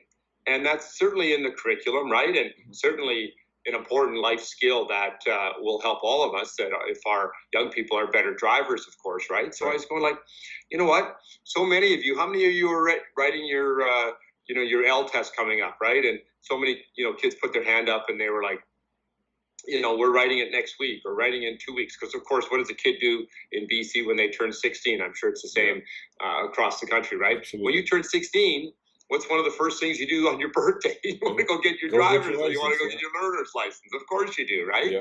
And I didn't. So, you know, we spent the whole class quizzing them on the learner's test, right? And they were like, oh, you know, Mr. Prepcheck, this is great. Oh, we're going to be, I feel way more confident. I feel way more prepared because I am, you know, I'm ready for this test because we did this and we talked about it and we discussed the different questions and the different answers and so on, right? So, yeah, I mean, you certainly have to think of the source, as you said, Coach. Think of the source. Look in the mirror. You know, what did I do wrong here? What can I, like, we should always be looking to improve, right? And how do you improve? You improve by learning. You improve by, you know, asking people how you can improve, on reading books, how to get better. I mean, 28 years for my quarterback camps and, you know, many years of playing quarterback. And I still watch your videos of your practice. I go, Coach, that's a really good drill. I love that drill. Right. And I go like, I got to do that drill tomorrow, right? Or I'll steal a drill from anywhere, like you, you know, like you do, Coach. We'll, you know, we'll just take a drill from anywhere and we'll go like, hey, that's a really good drill. So the learning process should never end for somebody, right? It should never end. Even in my class the other day, I had some group questions and I was asking different teachers, young teachers, right? Teachers that I taught, you know, what's the best way to do group projects these days? Or what's the best way to get kids into groups so that they're all involved and they're all, you know, giving some answers and so on, and they feel confident in doing that, right? So as far as criticism is concerned, yeah, it's going to happen, and you're going to get more and more people out there that are the negatives, right? And those are the people that I stay away from. Even, you know, with some of my friends, I don't want to hear it, right? Yeah. I talk to mom sometimes, and my mom's like a 92-year-old mom, of course, who, of course, I love dearly, right? But she's, you know, talking about this, one of her friends, right, and talking negatively. I said, Mom, I don't want to hear about her. I don't want to hear it, right? I don't want to be around negative people. I don't want to be around, you know, people that are always criticizing or always being negative. Constructive criticism, yeah, that's cool. And let's always try to find a way to do things better. Absolutely. How about, you know, switching gears a little bit here and talking about more in-game. But, you know, there's as a former head coach, as a play caller, OC, quarterback coach, you've had a lot of big moments where you've had to make crucial decisions. I'm sure you've probably been successful with most of those and probably had some hiccups along the way as well. I have. I'm wondering, how do you deal with that pressure in the game to not lose yourself? Yeah. Well, that's a great question. And I always look back at, one particular game and one particular season, of course. My first season at UBC in 1999 as the head coach, and I was also the offensive coordinator. Okay. And, we had a great football team. No question, I inherited a great football team. Sean Olson was the quarterback. Brad Coots was one of the wide receivers. We had a great offensive line, and Akbal Singh was our tailback, right? And boy, I tell you, we just, we had a great football team. And I remember that 1999, we finished 7-1. We lost our first game to Saskatchewan. And after that, I can remember sitting that was my first game as a head coach for university. And I had, after the game, my staff, at midnight, we're sitting there at the staff table, and and the coaches are like kind of on me a little bit about, hey, we need to improve this. And I took all the notes down. I took it all down. We need to improve this. We need to get better at this. And, that's where sometimes losing, you can learn from losing. You can learn from a negative, right? And, how are we going to take, the things that happened and improve upon them and, get ourselves better, right? So definitely the pressure. And I remember, again, that season, Akbal was just such a dominant force at the tailback position. But and those were in the old days. We just kind of ran, our 2x2 and played I backs, and we had a fullback, and we had a tailback, which you don't see, of course, very often right now. And I tell you what, Coach, we ran an inside ISO just to death. We had a great center. We had a great offensive line. And we ran that inside ISO. I mean, Akbal gained over 300 yards in 2 or 3 games that particular season. I mean, he was up for the head crate and everything, right? But we just kept, simple, right? You hear it before. Keep running. We ran the ISO, right? Boom, 8 yards. Ran it again. Boom, 12 yards. Boom, 6 yards. Boom, 20 yards. Boom, touchdown, right? Run it. Don't get too fancy. Run it and continue to run it until the other team stops it, kind of thing, right? So, but as far as the pressure is concerned, I mean, I still remember, halftime in that Western final against Saskatchewan at Thunderbird Stadium in the mud and the rain before we had artificial turf and so on. And boy, there was a lot of pressure on us. I can remember that game. We lost that game, unfortunately, to Saskatchewan in a real hard fought battle. And but as far as, handling the pressure and dealing with situations, there's nothing that's going to beat your preparation, right? If you're prepared and, and the players know and are on the same page, as I said before, it's third and 2. We know the play that we're going to run, right? The players know the play we're going to run. It's automatically like we can almost go to the line of scrimmage and call the play because that's what we worked on all week, right? That's what's on your ready list. That's why so many coaches, have their charts, right? We have charts. What are we going to run, from the other team's 35-yard line on 2nd and 8? What coverage are we going to see? What coverage is consistent from University of Alberta, in that situation? What play is going to work against that coverage? So, there's nothing. Preparation kind of breeds confidence, right? Or you get confident because of proper preparation, right? And confident in the sense that, that this play is going to work. You've worked it all week. You've had success with it. And now it's just a matter of, everybody feeling that they're confident about running this particular play, right? So being prepared in anything, being prepared for class, being prepared for work, being prepared for a presentation. I mean, I get nervous when, I'm not prepared, right? I mean, I felt great about our presentation because I've been able to, in the last week or so, start to prepare and look at the different motivational books and so on that I had and write down notes and be able to, be prepared to answer questions. You've given me some questions beforehand that we're going to talk about today, and that's excellent. That's exactly what you didn't stump me with a number 1 to 23 quarterback That's coming. quiz.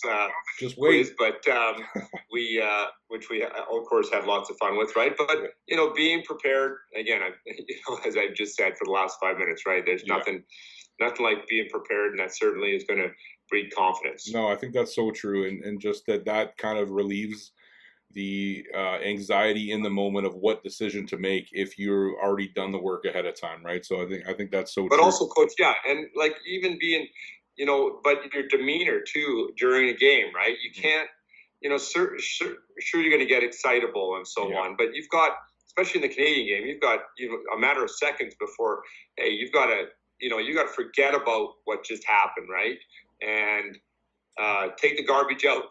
You used to always say, right? Take the garbage out, right? Garbage out, let go of it, get rid of it. You got to get back, and especially if now all of a sudden, it's 1st and 10 and you call a play and the quarterback makes a bad read, or kid drops a ball, or left tackle misses a block, and now it's 2nd and 15 and you're like getting all excited and you're mad at you're yelling at the left tackle about missing his block, and all of a sudden, the game clocks or the shot clocks at 10 seconds, and now you don't have a play called, and now you got to burn a timeout or delay of game, and now you're really in trouble, right? So, boy, you really have to fight through all those negatives as we've talked about.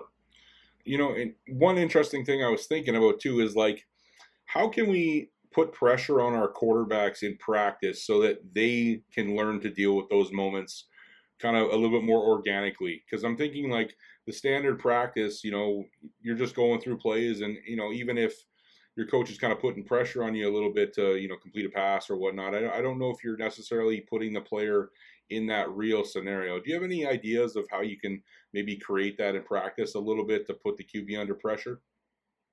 Yeah, I mean that's a great question, and I think a lot of times, what we'll do is take stats at practice if you can, right? I mean, just have somebody sitting there taking stats, whether it's backup quarterback, a manager, or whatever, and against air, okay, we're going against air here. I want to complete against air. We should be completing 80% of our passes. Against in a Skelly situation with no rush, we should be completing 70% of our passes. Say in team, we should be completing 60% of our passes, right? So keep track and make that quarterback, as well as every position, make them accountable, right? And if hopefully, again, going back to what we talked about before, is hopefully that quarterback has enough internal drive that he knows that he wants to complete. I mean, I know myself when I played, when we did our Skelly, right, I wanted to complete every single pass. Yes. There's no reason in the world why I shouldn't complete every single pass. I don't want to, sometimes the coaches would get up on the ball and say, repeat the play, or I could see the script. Like, I never wanted to see the coverage, right? Because I always wanted that to be a challenge for me, right? Mm-hmm. So I think that, pressure is something that is certainly internal, and you should hopefully, again, you've chosen a quarterback that has that internal drive and has that internal want to complete every pass, right? Or even sometimes in practice, I guess, if it's getting a little stagnant, if we're not having a good day, let's run a little bit of lightning. Let's run a little bit of hurry up offense, right? Okay, quarterback, you call the plays, you take over, and now it's on your shoulders. And a lot of quarterbacks would be, they love that, right? I mean, I know as a quarterback, I loved to call my own plays, right? I didn't always get the opportunity to do that. I remember way back in the 1980 Shrum Bowl, one of our big wins against UBC, the play wasn't coming in, and I just called a play, and we scored a 45-yard touchdown pass. I threw up the seam to Dave Amer. I still remember that.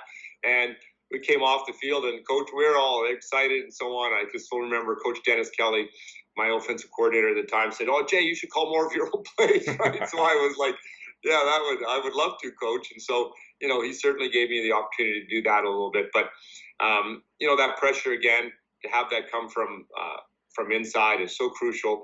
And, just to keep, hold them accountable, right? Hold the quarterbacks accountable, and, really have that desire for them to excel, and take each play and take as a challenge and, try to excel on each and every play, whether it's in practice, whether you're just throwing against air, whether you're throwing one-on-ones.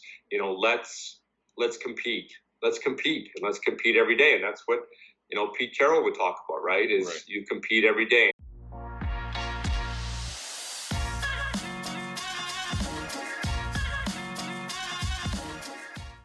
Back at it for the fourth quarter with Coach Jay Prepchuk and Coach Gies. So, Coach Prepchuk, the Aaron Rodgers saga goes on. I don't really know what's happening right now. He didn't go to a mandatory mini camp this past week, so he's losing money. Who knows if they'll actually fine him that money or not. Have you been following the situation? Do you have any insight on what's going on? Do you see it getting resolved? Yeah, I've been following a little bit. I just maybe he's putting too much time into Jeopardy. I don't know, in hosting Jeopardy. But you know what? It's kind of interesting that he's taking this approach now as opposed to, say, last year when it first happened, right? I mean, He was whether he just kind of bit his tongue last year or what he did, right? But I think being disappointed. I would be more disappointed in the fact that you didn't waste, but you certainly used a draft pick on your number one draft pick on another quarterback, where you could have used that number one draft pick on a wide receiver, right? And getting a wide, there's a lot of obviously great wide receiver. I mean, imagine if Aaron Rodgers, had Claypool to throw to last year, right? Yes. I mean, I know Aaron Rodgers has talented receivers, right? But gosh, if he had a number one draft pick. So I remember seeing a stat somewhere saying something about, I think Aaron Rodgers in his entire career has thrown one touchdown pass to a number one draft pick in their organization. And I think it was a tight end or something, right? That's no longer with the football team, right? So I thought that was an interesting stat, right? Mm-hmm. So, you know what? Who knows really the ins and outs? I mean, it could be contract. It could be, a number of different things, right? And it's just, unfortunate that a team has to kind of lose focus over something like that when, obviously they're a contender. And they've got such a young head coach. He's probably like, I'm sure it's just eating him up every second of the day and taking up so much. And we talk about energy, we talk about negative, positive energy. I'm sure it's taking up so much of his negative energy, right? So, you know what? It's professional sports, right? And it's going to happen. I mean, look at all the great ones, from the Gretzkys to the Montanas to the Steve Youngs. They've all been, they've all kind of gone through it, right? And I think nowadays it's even more with the media and so on, it's out there a lot more, right? And there's a lot more media attention. And of course, right now, there's obviously basketball, hockey playoffs and so on, right? But the media, especially in the NFL, they're always looking for, they hyped and went through the NFL draft, and now the draft is over. And so they're kind of just looking for the next story to chew on, right?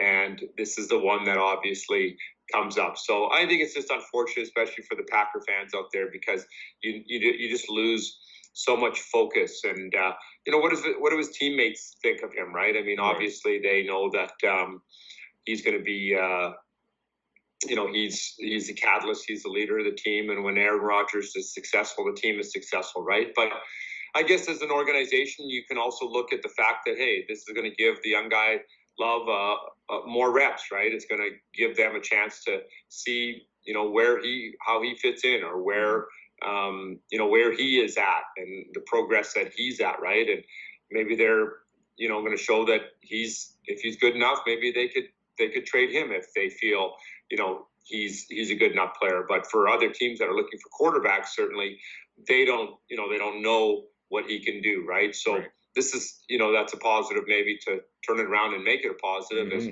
that at least you give the kid some reps and you can find out one way or the other because I think, his contract would be up, I believe, probably after this year, right? And, where do they go? What direction do they go with this, right? They're kind of seeing, obviously looking at the future and, what's life going to be like after Aaron Rodgers? Well, is Love our guy or is he not our guy? So it gives that organization an opportunity to see where they're at with the quarterback position.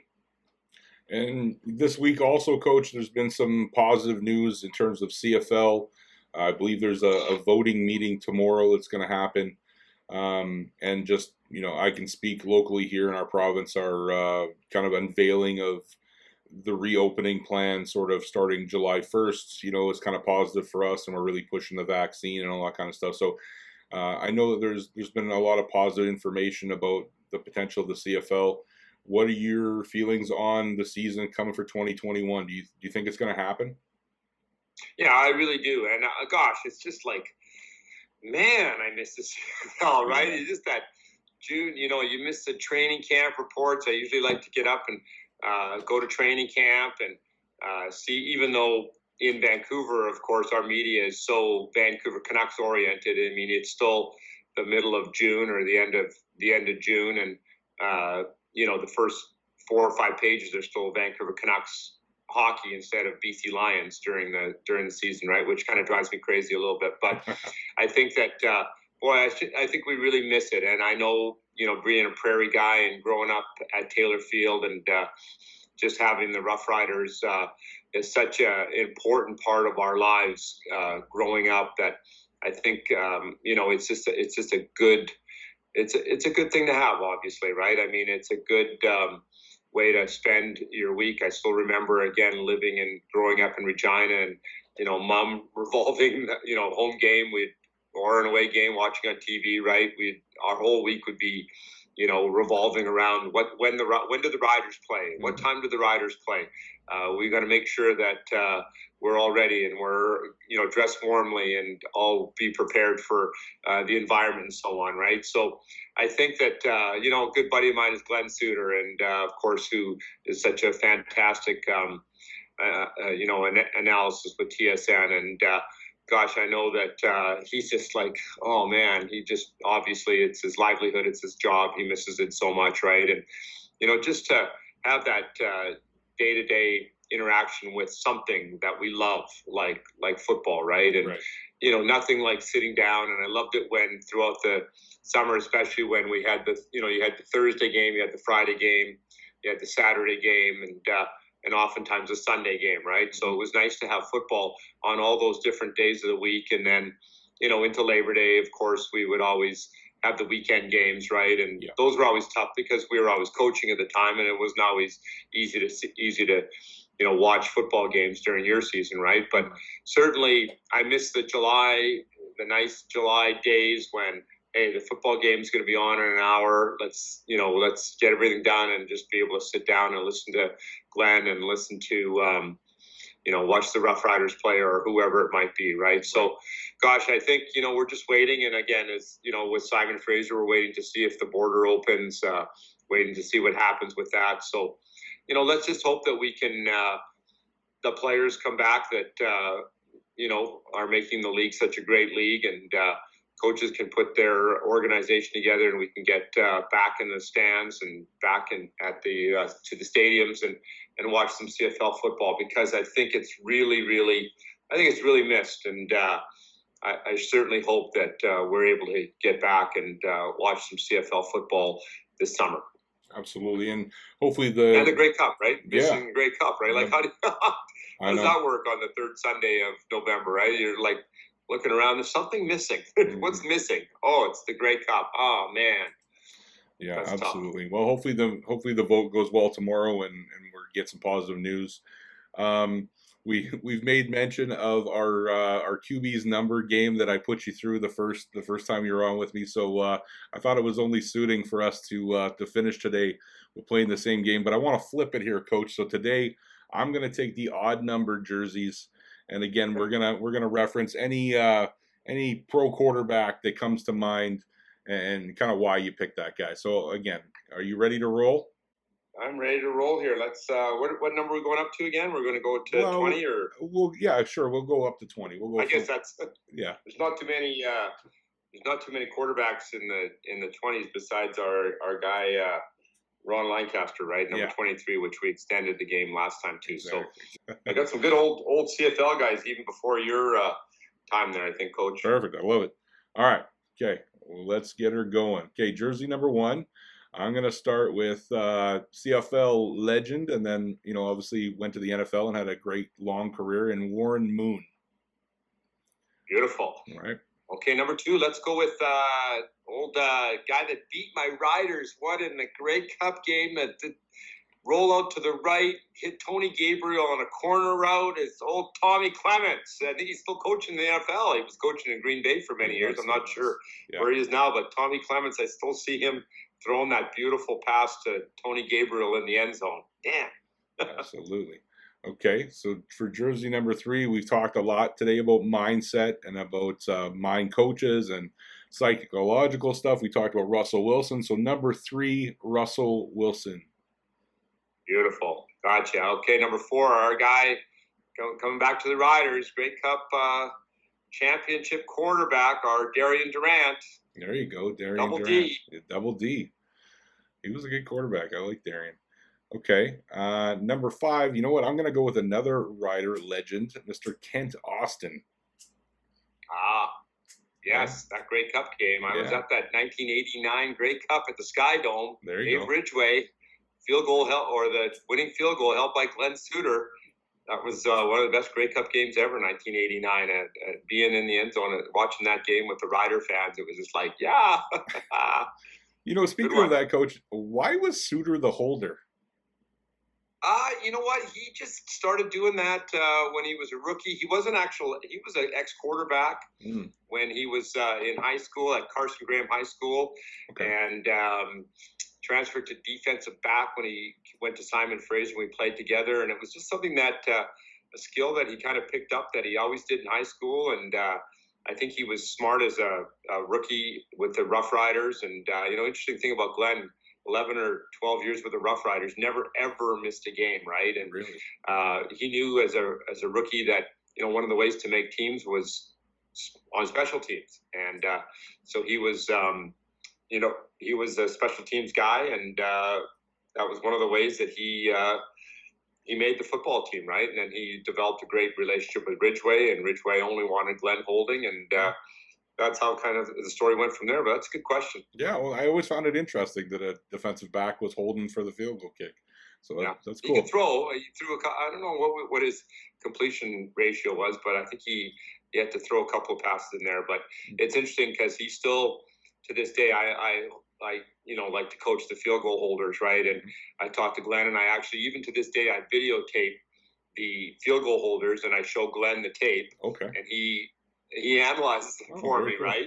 That's and awesome. He says, "Oh, this kid's got to do this better, or this kid's got to do this, or just put your foot this way, or put your foot that way." And it's interesting. He still has a passion and loves it when I share, whether it's a 10-year-old kid or whether it's a 20-year-old kid at UBC or SFU. Glenn likes to help out and critique the field goal holders that when I show him some tape.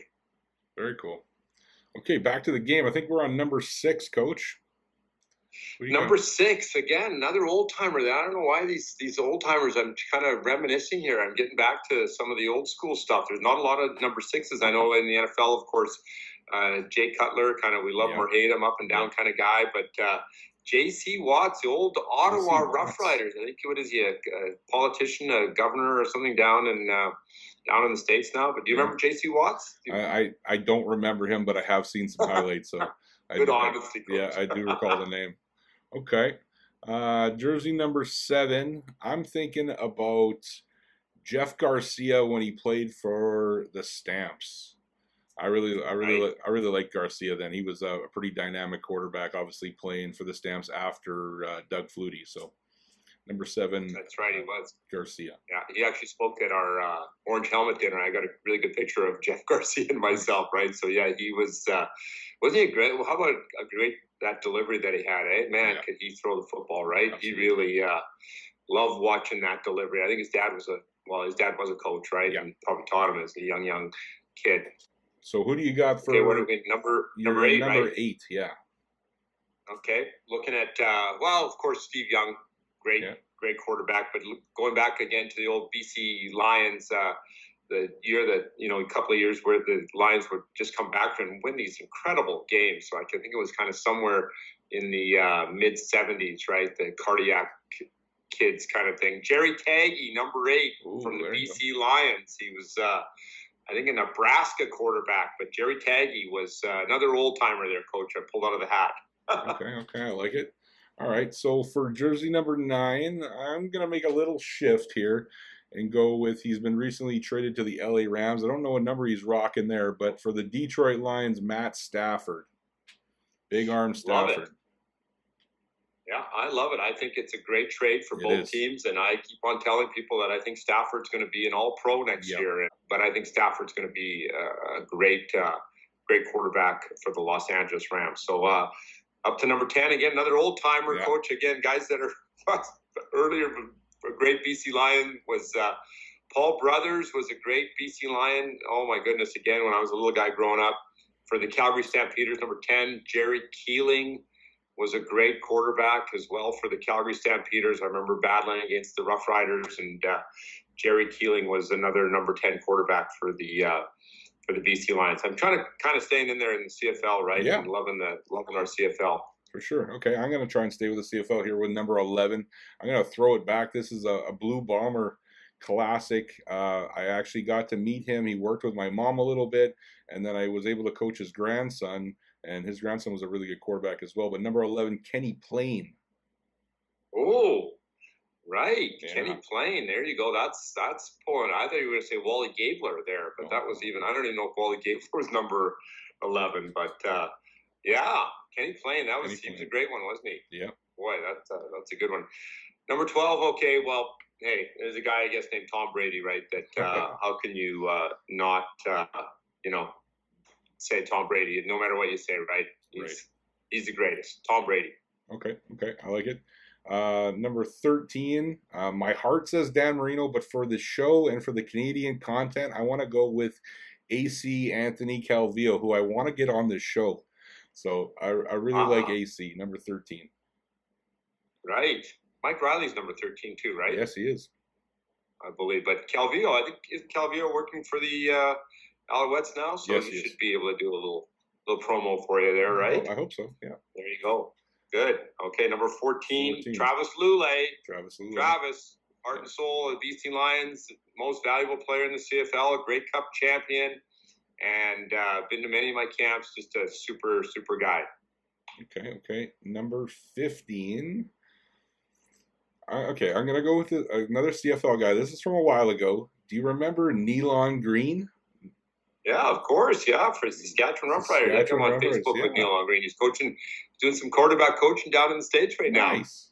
Nealon Green with the E on the end of on the end of Green, I think. Right. Nealon Green, that's a good one. Yeah, I remember he had a strong arm, right? He had a strong arm, super athlete. I remember he was buddies with, when I was at the Bisons in 2000, there was a couple guys that were drafted into the CFL I guess, from the 99 season. There were teammates with him. Well, Craig Carr was his teammate in Edmonton at one point. We got to meet each other, and he was a really cool guy. So I really like Nealon Green. Who do you got for 16, Coach? Okay, number 16. I'm not going to give you a hint or anything, but here is a great book. You quarterbacks out there, this guy right here. Maybe somebody's heard of this guy right here. Yeah. Of course, Joe Montana. Right. Okay. Joe Montana. I don't think you need to really explain much more than that. Okay. No. Jersey number 17. This one, not a lot of guys wear 17, right? 17. You know who was a big arm quarterback in the CFL in the 90s that I really liked, that actually, again, played for your Riders? I believe took him to the Grey Cup, but lost to Doug Flutie. Toronto Argonauts was Reggie Slack. Oh, good one, Coach. Yeah. Pulled that one out. Yeah. Yes. Reggie Slack. Did he have a strong arm. Very similar delivery, I think, to Nealon Green. But, Coach, that's a good one. I was kind of stumped on 17. There's not a lot of number 17s in the quarterback world, is there? Even in the NFL, right? I don't know many. A couple of 19s, right? But Phil not 17. Rivers is the only guy I can think of, right? Yeah.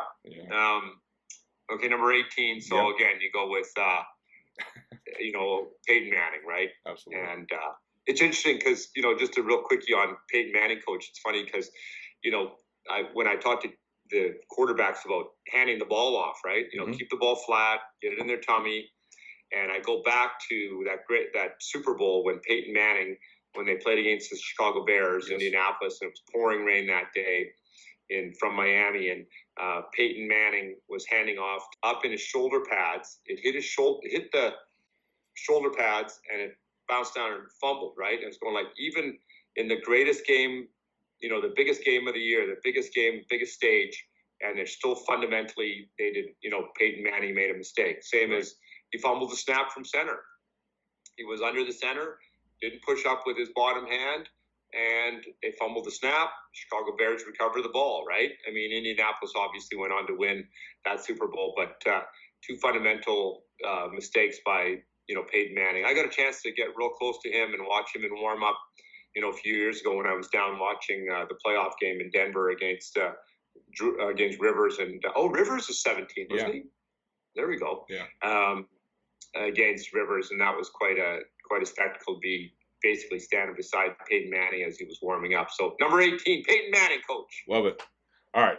Okay, this is my last pick. I'm gonna finish strong with can't remember if he won the CFL MOP in 2019, but he's definitely probably the CFL's best QB right now for the Calgary Stampeders, Bo Levi Mitchell. Good stuff. Yes, absolutely. There's your number 19. Yeah. And boy, talk about what a competitor he is, right? What a great player he is. That's for sure. So number 20, we're going to finish strong here, coach. Yeah. I mean, how one of the greatest players, no question, right, is Doug Flutie, right? Yes. I mean, how do you ever, if you were going to pick a team, and especially a CFL team, right, and you was all CFL team, gosh, I'd hate to not say Ron Lancaster, but how would you not pick Doug Flutie on your all CFL team? My goodness, that would be the guy that I would go with. Number 20, Doug Flutie. Oh, I love it. Great pick, coach. Oh, is he 22? He was 20 at one time. No, he wore both. He wore 22 in BC, and then he wore 20 for Calgary, and then he wore number 2 in Toronto. Toronto, that's right. And then I think when he went to Buffalo, he was number 7, and he wore 7 for a while in the NFL. Right. He bounced around, but great way to finish, coach. Too, right? Yeah. So I think you fared up a lot better today. You already knew the game. You were prepared, right? Kind of going back into what we talked about. So, that went a lot more smooth today. That was awesome. Coach, unfortunately, we're at the end of the podcast. It's been awesome to talk mindset, mentorship with you today. I want to thank the audience again who's listening. I've got a number of tremendous guests lined up for the near future, and having somebody on like yourself, coach, is just adds more to what we're doing here. Did you enjoy yourself today, coach? Oh, I love it. I'm like, let's go some more here, coach. I'm kind of like hooked off. My golf game can wait today. But no, anytime, I'm honored, coach, and love everything you're doing. Love your passion. And, it's just so exciting when I get on my phone. I see some of I know you'll get back to it soon, and see some of your posts and all the great things you're doing with the young people in Winnipeg and Manitoba. Hopefully I'll get a chance to get back out there. But, for any of you out there, folks out there, if you come to Vancouver and you get a chance, or you want to send me some tape of your quarterbacks, or you want to ask me any questions about anything to do with football, sports, working with kids, I would love to answer. Again, just Jay Prepchuk on Instagram, Twitter, and Facebook. Facebook's still going, I guess. It's kind of old school, right? I'm sure your kids are like looking at Facebook. What's my students' Facebook? But I can't get on Snapchat. I'm too old for Snapchat. But I guess I can still be on Instagram. So anybody out there ever want to give me a call or phone me, and let's talk football. Let's talk about kids. Let's talk about motivation. Let's talk about doing the right thing, working hard, and smiling. Look at all the positives, right? Let's keep her rolling and do all those great things with kids out there. Awesome. All right, Coach, best of luck with the borders reopening for your season at Simon Fraser. And thanks again for being on today. You take care. Thanks, Coach. Take care.